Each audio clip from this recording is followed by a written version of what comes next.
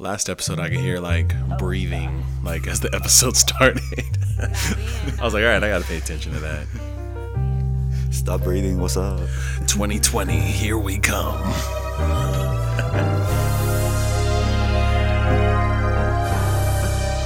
All right. Welcome. ATP podcast, year-end wrap-up coming to you very soon. 2019 season has been done for a bit now.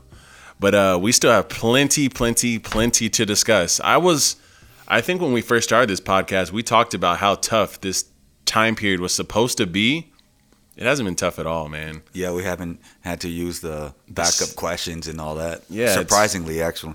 Yeah, so Mark Figueroa is in the building. Me, Jay Gasai also here.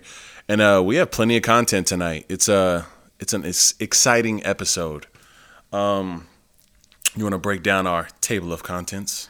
Yes, we didn't talk about the female player of the decade because it wasn't out.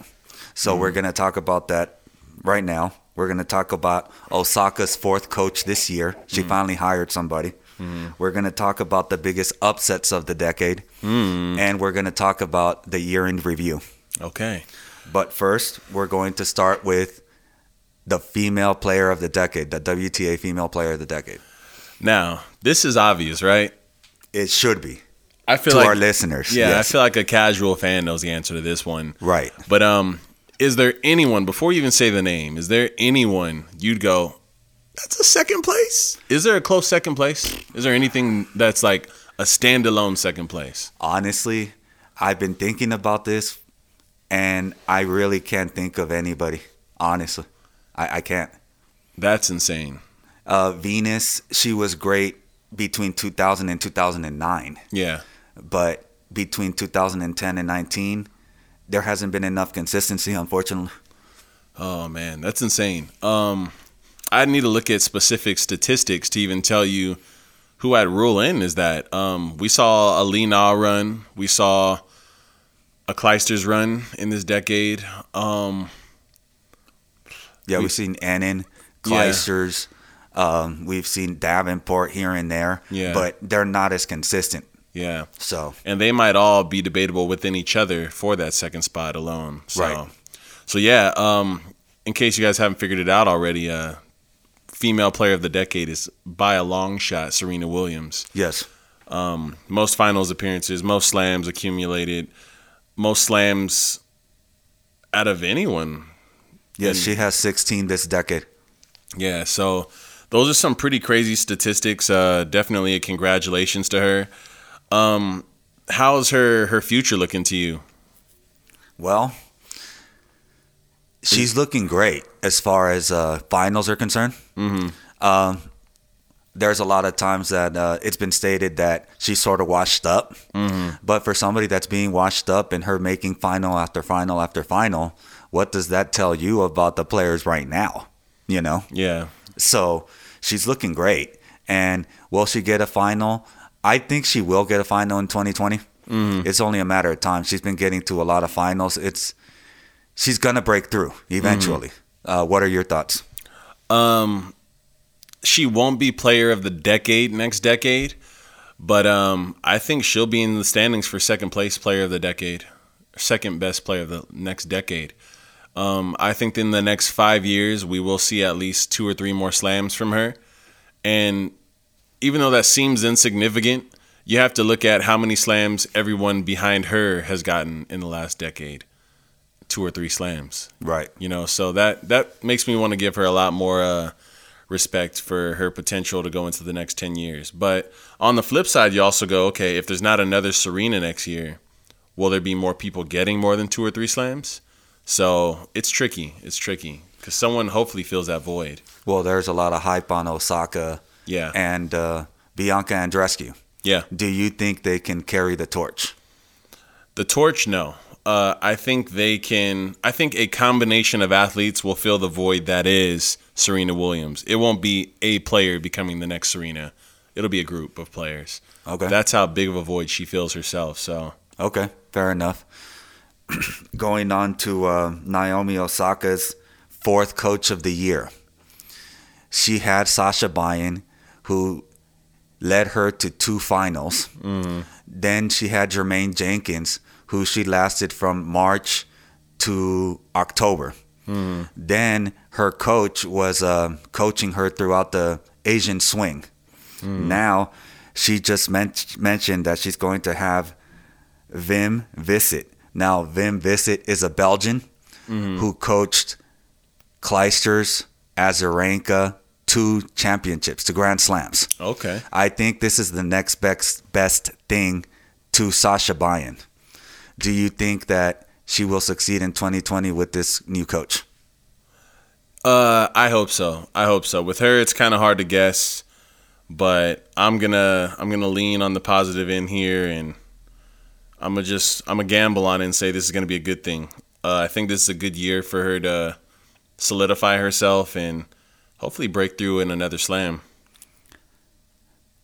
The Japanese Olympics 2020 are going to happen in 2020, so you'd figure that she would have a good year leading up into that. Yeah, she should be really trying to buy into her own stock here and really invest in herself for this year. This is definitely going to be one of those years she'll wish she really did everything she could for. So let's hope that that's what this move is symbolizing. I know we're going a little ahead, but I've been dying to ask you this question. Uh-oh. The Olympics are going to be in Japan. Yeah. Do you think she will win gold in Japan, or will there be too much pressure for Naomi Osaka? She tends to control her own confidence. So when she goes into something saying she will be confident, she's confident.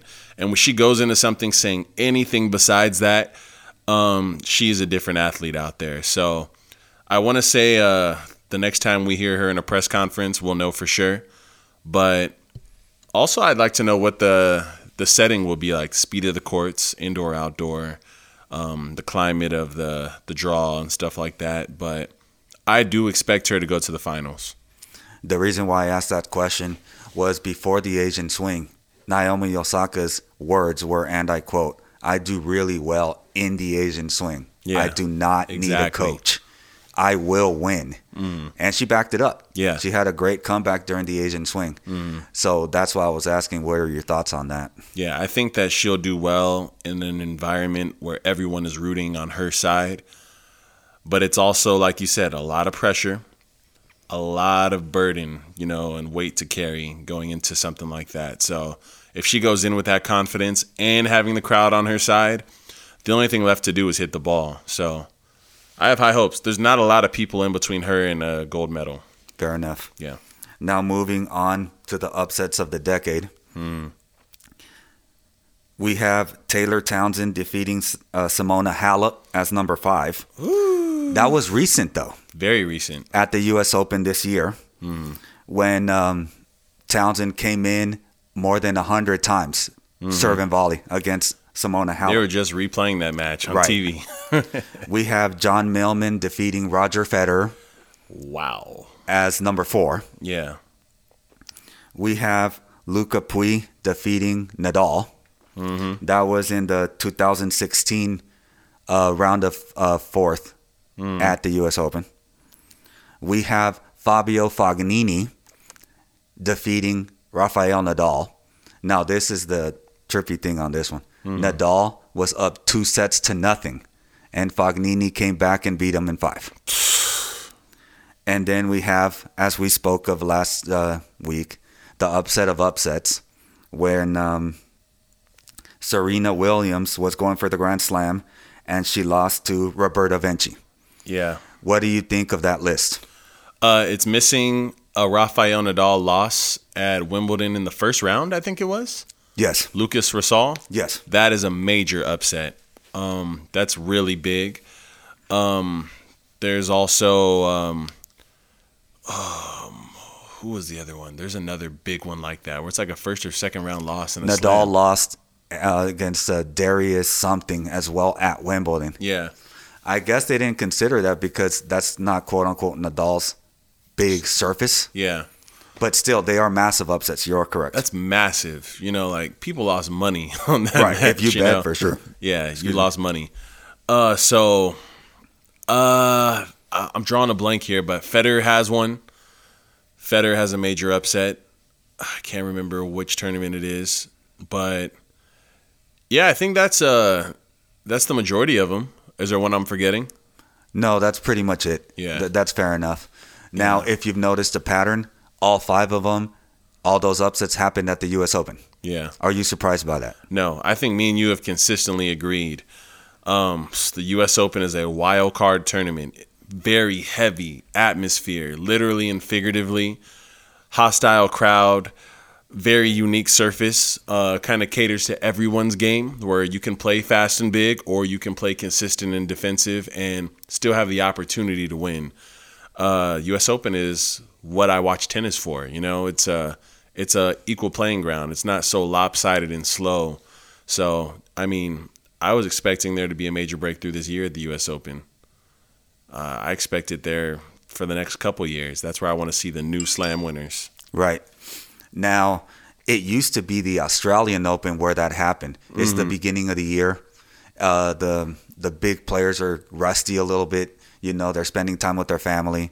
The pressure cooker used to be in Australia. We talked about this a couple podcasts ago as well. Yeah. Where they fixed the stadiums to where they're not burning up. Mm-hmm. We talked about the U.S. Open, the humidity, you know, being so wild, where Federer just said, look, I don't care. I just really wanted to get out of this match when he lost to Millman. Yeah. And you never hear Federer say that. So that used to be Australia, but now it came to the U.S. Open. Do you think that they'll fix that problem soon? The U.S. Open fixing the courts? It's hard to say. The U.S. Open seems to have their priorities elsewhere. They don't seem like the nitpick, fine-tune for the players kind of tournament. They seem more reactive than proactive. I think it's going to be some years. It's going to be some years before we see them making major conversions to the way the surfaces and the courts work and stuff like that, unless we start really hearing tennis players speak out on it. But we're kind of seeing those players who do speak out leaving the tour soon. So right. It'll be interesting to see if Federer's, Nadal's, and Djokovic's make the changes before they walk out the door of tennis. So right. They're more getting accustomed to the court. They're arriving earlier at the U.S. Open. That's why Nadal won. Right after he won Montreal, he straight went to the U.S. Open. He skipped Cincinnati and went straight to the U.S. Open and got acclimated to the heat, whereas the others didn't. So he was well prepared for it. So, yes, you're right. If they don't speak up, then, you know, nothing's going to happen. But it is what it is. Moving on to the year-end review, we're going to try to touch every single part of tennis. Okay. We're going to start with women's doubles. It's a tough one to cover if you ask me. Women's doubles is not televised at all. How do you feel about that? It's actually, to me, it should be televised. Men's doubles is hardly televised either. Yeah. To me, doubles is it's more of a chess match to where you really have to outthink your opponent instead of raw, you know, physical talent. Yeah. To where, as in singles, it's look at the Millman Federer match. Yeah. If you have more speed, more conditioning, you can win the match. Yeah. Now, I do not know why they don't show women's tennis doubles that much, but I think it should change a little bit. What do you think about that? I 100% agree. I think it's surprisingly more enjoyable than you think. Right. I think that they need to give it a chance, because I didn't even know how much I enjoyed watching women's tennis until I saw it live in person, you know, at professional tournaments. And I went, whoa, there's some players I still follow to this day in women's tennis that I've never seen on television. You know, I keep up with them only because I know who they are from seeing them in person. So, yeah, I think that's a change that needs to happen. Clearly, men's doubles is super theatric and epic, right. You know, crazy rallies. And I think women's doubles is faster pace and more dynamic than women's singles. It's possible, yeah. So, yeah, I'll be honest here. I think that women's doubles is more consistently intense than women's singles. You know, draw to draw, match to match. The matches are probably more even. Exactly. Yeah, it's more competitive. So I want to see it on TV for sure. Now, women's doubles, they're not as exotic formation as men's doubles. Men's doubles does, really exotic formations, the eye, kneeling on the tee, whatever. Yeah. Women do that, but they're not as good at it. Yeah. And the volleys that the men do are insane, whereas the women don't have that. But still, now talking about the women's doubles, there really isn't a lot of news as far as the doubles is concerned. Yeah. The big news was doubles players going into singles. Yeah. Now we had Strycova, who is the number 5 or 6 doubles player in the world, make it to Wimbledon semifinals when she lost to Serena Williams. Woo. We had another doubles player. Unfortunately, I don't remember her name right now. She almost beat Naomi Osaka at the French Open, and she ended up losing in 3. But these women trying to go into singles was impressive to me. What do you think about that? I think it speaks also the gospel of how women's tennis is a little spotty right now. There's never been a better time for you to try to make a breakthrough in a singles Grand Slam than right now in women's tennis. The people to beat are Osaka, right? Someone who's definitely vulnerable and can be beaten. So, yeah, I support it. I'd love to see some of these women's doubles players playing more singles and push it. Let's see some new champions and let's see some real effort out there, because it's just a matter of time before these younger women really start dominating and getting it figured out, Right. All it takes is time. The biggest news of the doubles was when Kiki Mijanovic, we talked about her a lot. Sasha Bayan decided to not coach her anymore. She won Fed Cup. She won the WTA doubles championships. That was the biggest news, apologies, for women's tennis. What did you think of that run by Kiki Mijanovic? I like a little bit of petty, so it felt good to see. And that's almost kind of sad. That's the biggest news, Yeah. I don't love that about it, but yeah, there's like a Chinese women's doubles team that's pretty good. They go deep in almost every single tournament they play. I think it's like Chan or something like that. She plays with Dodig. Yeah. She's really good, and there's a few other players I keep an eye on.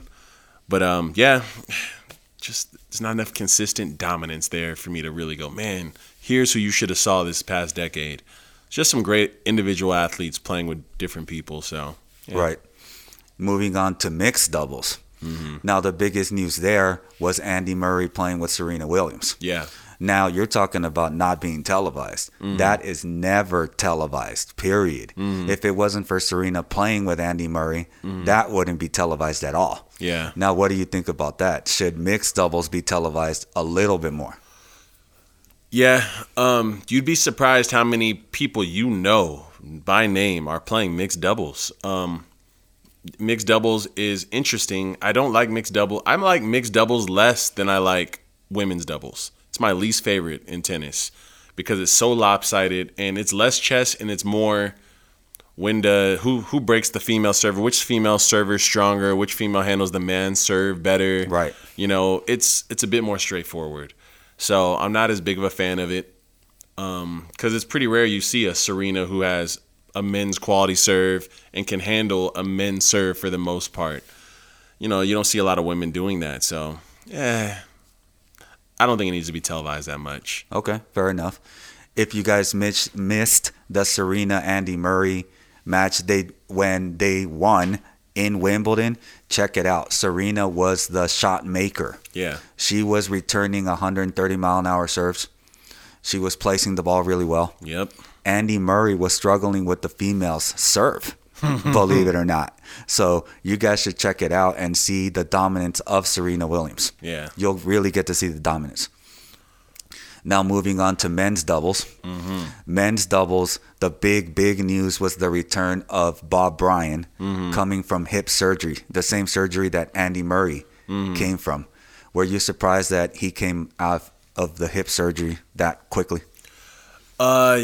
Yeah, I was, but I'm not sure if that's the biggest news in my opinion. I think that the Bryan brothers are probably the doubles combination of the decade, obviously. But how do you feel about the transition of Jack Sock from singles dominance, top 10 singles player, to becoming a doubles expert and winning slams with multiple partners, including a Bryan brother. He's solid. His forehand is penetrating. A lot of people really can't volley that forehand because of the RPMs on the forehand. Yeah.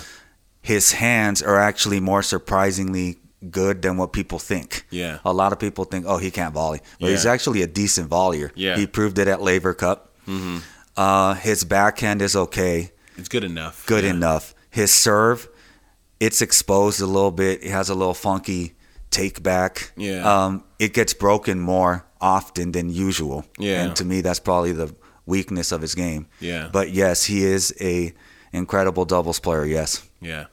I think that was probably the biggest shocker for me this decade. Right. Just didn't see it coming at all. You know, I kind of saw him, I'm doing singles and doubles this tournament. Whoa, he won the slam? What? You know, and then it turned into him recognizing, hey, this is something that's coming a little easier to me. We saw the run with Pospisil. We saw the Bryan brothers run. We saw him making a few cameos here and there with other players. Yeah, that guy really surprised me. I think he surprised himself, and he transitioned his career. Now, the biggest team was Cabal and Farah. They made their big push this year. They're a Colombian team. They won, I believe, 2 Grand Slams this year. They won Wimbledon. And they've ascended as being the top doubles team in the world. They beat Kyrgios and, what's his name? Tsitsipas in Washington. And they proved to them, stay in singles. We're the doubles team. Have you seen them play? Yes, I did. I watched that match you just spoke of, actually. What do you think of their play? I mean, it's sound, you know. Sometimes these singles players have enough shot-making ability to overcome that seamless doubles tactic that you see sometimes out there. These guys, they have their bases covered. You know, they're aggressive, they're consistent. I don't think that people like Kyrgios and Tsitsipas are going to be able to do it with just shot-making. So I don't know if I think they're the best possible combination on the tour, but they're putting it together well and they're consistent. So At the right time. yeah. Fair enough. Now moving on to women's singles. What are your takes about women's singles this year? What is your biggest highlights of women's singles? This year, This year, 2019. definitely going to go with Andreescu. I think that's a given. I hate to say things that are just barely happening in the last 3 months because it makes it sound like you're just reacting and you're in the moment. But, you know, the latter 6 months of women's tennis this year was so much more revealing and epic than the first 6 months. And, I got to give credit where it's due between her and Barty. Her and Barty, those are the moments for me. Okay. Were you surprised that Osaka won her second slam at the Australian Open? Yes. It really built up a lot of anticipation for her this year. And maybe another major moment of this year is the decline of Osaka in the middle of this year. Right. Maybe that news is the most memorable thing, and I don't realize how impactful that was to see someone beat a greatest of all time athlete, then followed up with another slam title at one we consider very difficult to win, and then disappear. That is, I want to say it's unbelievable, but it's not. But yeah, that might be a big negative moment. Or maybe it's not negative, you know, but if you want to talk about news, that's the news right there. Yeah. If Osaka really wants to become number one, she needs to improve her clay court game and her grass court game. Yeah. Because she's been eliminated 2 years in a row now at Wimbledon, maybe in the second or third round. Yeah. At the French Open, she lost in the third round. This is the number one player in the world at the time. Yeah. Now, that's revealing to me. Is there any other big news that you thought of the WTA this year? Besides the Serena return / finals losses, that's big news. Not especially. I do think it is interesting that I wouldn't have said the names Barty and Andreescu last year, period. And they are the biggest names. They're top 5 biggest women's names of this year. And they're in our heads now. So I'm expecting things from them next year. Yes, Barty coming back from... she used to be a top junior, and then she struggled. She couldn't win anymore, so she went into cricket. Yeah. And then came back and wins a slam. Now, that's very telling. We have Andreescu, who wasn't even heard of last year. Yeah. And all of a sudden, she's winning 17 matches in a row, comeback player of the year, and she's out of nowhere just winning. She has every shot in the game. You guys should check her out. Now, going on to the ATP. There's a lot of drama in the ATP. And there's a lot to discuss. What are your memorable thoughts of the ATP? Are we going to do decade or are we doing year? Well, with me, I was going to do year, but we could do decade if you wish. There's a lot to discuss even in decade for me personally. Okay. This last decade is probably the most insane decade in the history of tennis. We've never seen this much dominance. We've never seen this long of a stretch of 3 players, 4 players, maybe 5 players dominating one sport, period. And I mean, we might even be able to pull these statistics back to the next decade before that. And, we might dilute the slam count with maybe 2000 to 2003. But, I mean, we're talking about the top players of this decade. I think 3 of them might be in your top 5 players of the last decade. Ridiculous. Very ridiculous. I think Novak had 15 slams? Yes. 15 slams in a decade. Nadal had 13. Nadal, 13 slams. And Federer had 5. Federer, 5. And Murray and Stan with 3 apiece. That's ridiculous. And it's always funny to me how Stan sneaks in there because how many slams did he, I think Stan has 15 total tournaments that he's won in his career. 3 of them are Grand Slams. That's crazy stat right there. Out of every 5 tournaments he plays and wins, one of them is a slam. That's pretty crazy of a statistic. Yeah, these guys are insane. Novak was 61 total tournaments won in this decade. Federer, 42. Murray, 32. Nadal, 48. And Stan, 15. All these guys are elite athletes. Right. This is ridiculous. And Novak, out of the decade, he spent half of it ending the year at number 1. 5 years. So, I mean, I think that in total, the only 3 people to end the year at number 1 were Murray with 1 year, Nadal with 4, and Novak with 5. Right. So these guys are elite. I guess my next question to you would be, who's the best of the rest if we don't talk about these 5 players? Is there anyone that's really stands out into that next spot? I'm not sold with Medvedev yet. There's hype on him. The 2 that are just the gold standard are Stefanos Tsitsipas. Well, in the decade. In the decade, okay. In the decade, you're talking year. I thought we were talking about year. Yeah. In the decade, there's 2 that I think you should know for sure. Delpo for sure. Has a maiden slam. Yeah, he won a slam. Yeah. I hate to include Cilic, but he won a slam. I'm not going to put Cilic in my best of the rest, but I will say he has a slam. Right. 2 players I got to put above Cilic that don't have slams. Do you know who they are? Enlighten me. Ferrer. Okay. And Berdych. There you go. I was like, he'll know if I say one. They don't have a slam, but to me, they're way more consistent. You're right. These guys are absolute gatekeepers. Right. These guys sit at number 5 and 6 their whole careers. Elite athletes. Both of them have a Grand Slam finals appearance. Right. One on grass, one on clay. Kind of a tell story of their play styles. Dominic Thiem, final quarter of this decade, really asserted himself and showed he is one of the best of the rest. I mean, outside of that, I guess, it's just Cilic, I guess. I hate to put him there, but Cilic. Yeah. But yeah, that would probably be the only names I can put in the best of the rest.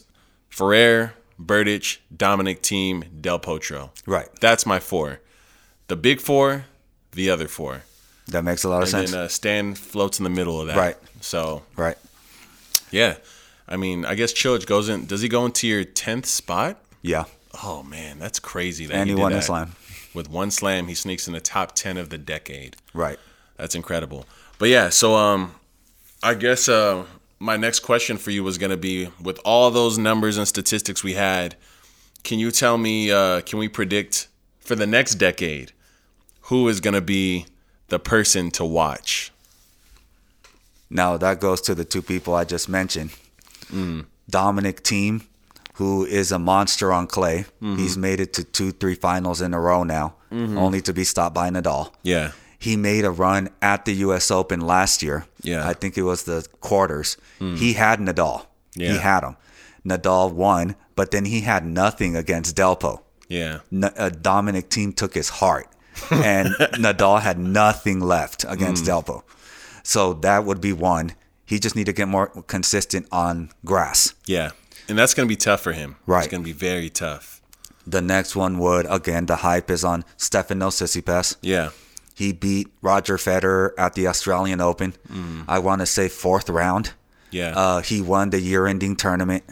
He's had consistent results here and there, no less than 3rd round, 4th round. So those are the two that stand out. Yeah, I'd agree there. Those two players are my big picks going into the next decade. But I also want to keep an eye on Felix. I want to keep an eye on Felix. I think that we'll see him sprout up in the latter half of this coming decade. He'll get stronger. He's fast, and he moves the ball with his brain. So he's going to be a good athlete as well if he can get a bigger serve. I think that's what it's going to be, that serve. Because the two guys you just said, those guys whack the ball hard. They hit the ball. And they can handle fast-paced tennis, and they can handle slow-paced tennis. So, it's going to be interesting to see. I don't know how many more years we're going to get out of the big three. Now we're forgetting a big name. A name that is treasured in this podcast. Nick Kyrgios. I would never forget him. What do you think about him? Do you think he'll be included with the Dominic Thiem, Tsitsipas? I think his future is going to be that Stan Wawrinka, Andy Murray-ish reputation where we will see some slam titles out of him. I think we will. But we're not going to see the consistency in performance that we're going to get out of the Stefanos and the who am I missing right Dominic now? Thiem. Dominic Thiem. Yeah, we're not going to see that level of work ethic and discipline in his results. So, yeah, it's going to be there, but he's always going to be a threat. Bottom line, I've seen him push the big three better than I've seen the guys you just named push them sometimes. Right. So, yeah. Now, going on to the year-end review for the men. What are your highlights for this year, 2019? What stood out in your head? Highlights are definitely going to be that Kyrgios-Nadal matchup twice. That's a major moment. I think we said that last week. The World Tour Finals were pure insanity. Laver Cup, pure insanity. It's been a big year for the big three, of course. Outside of that, Medvedev was definitely... I had never even heard of Medvedev before this year. I saw his name, and I acknowledged he was in the next gen.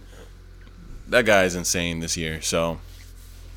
I just don't see him dominating over the next decade. Not with that play style. I don't think it's going to take him through a full decade of tennis. I hope that he does develop more weapons and a less defensive and slippery game. But, that's probably my moments of the year. If I'm missing any, you got to remind me.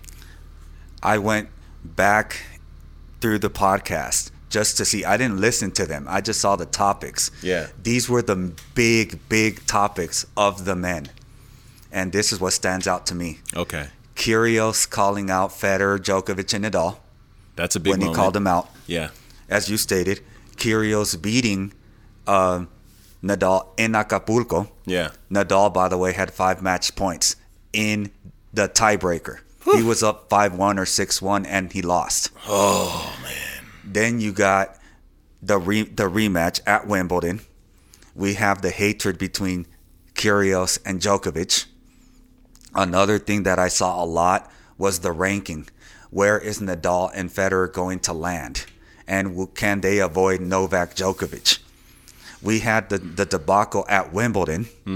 Oh, well, Federer defended more points because he advanced more, so he's the number 2 seed, and Federer's Nadal's the number 3 seed. He had the toughest bracket. Yeah, and he's a higher seed. Yeah. So that was the big thing to me in 2019. Yeah. And of course, you just stated Daniil Medvedev out of nowhere. Yeah.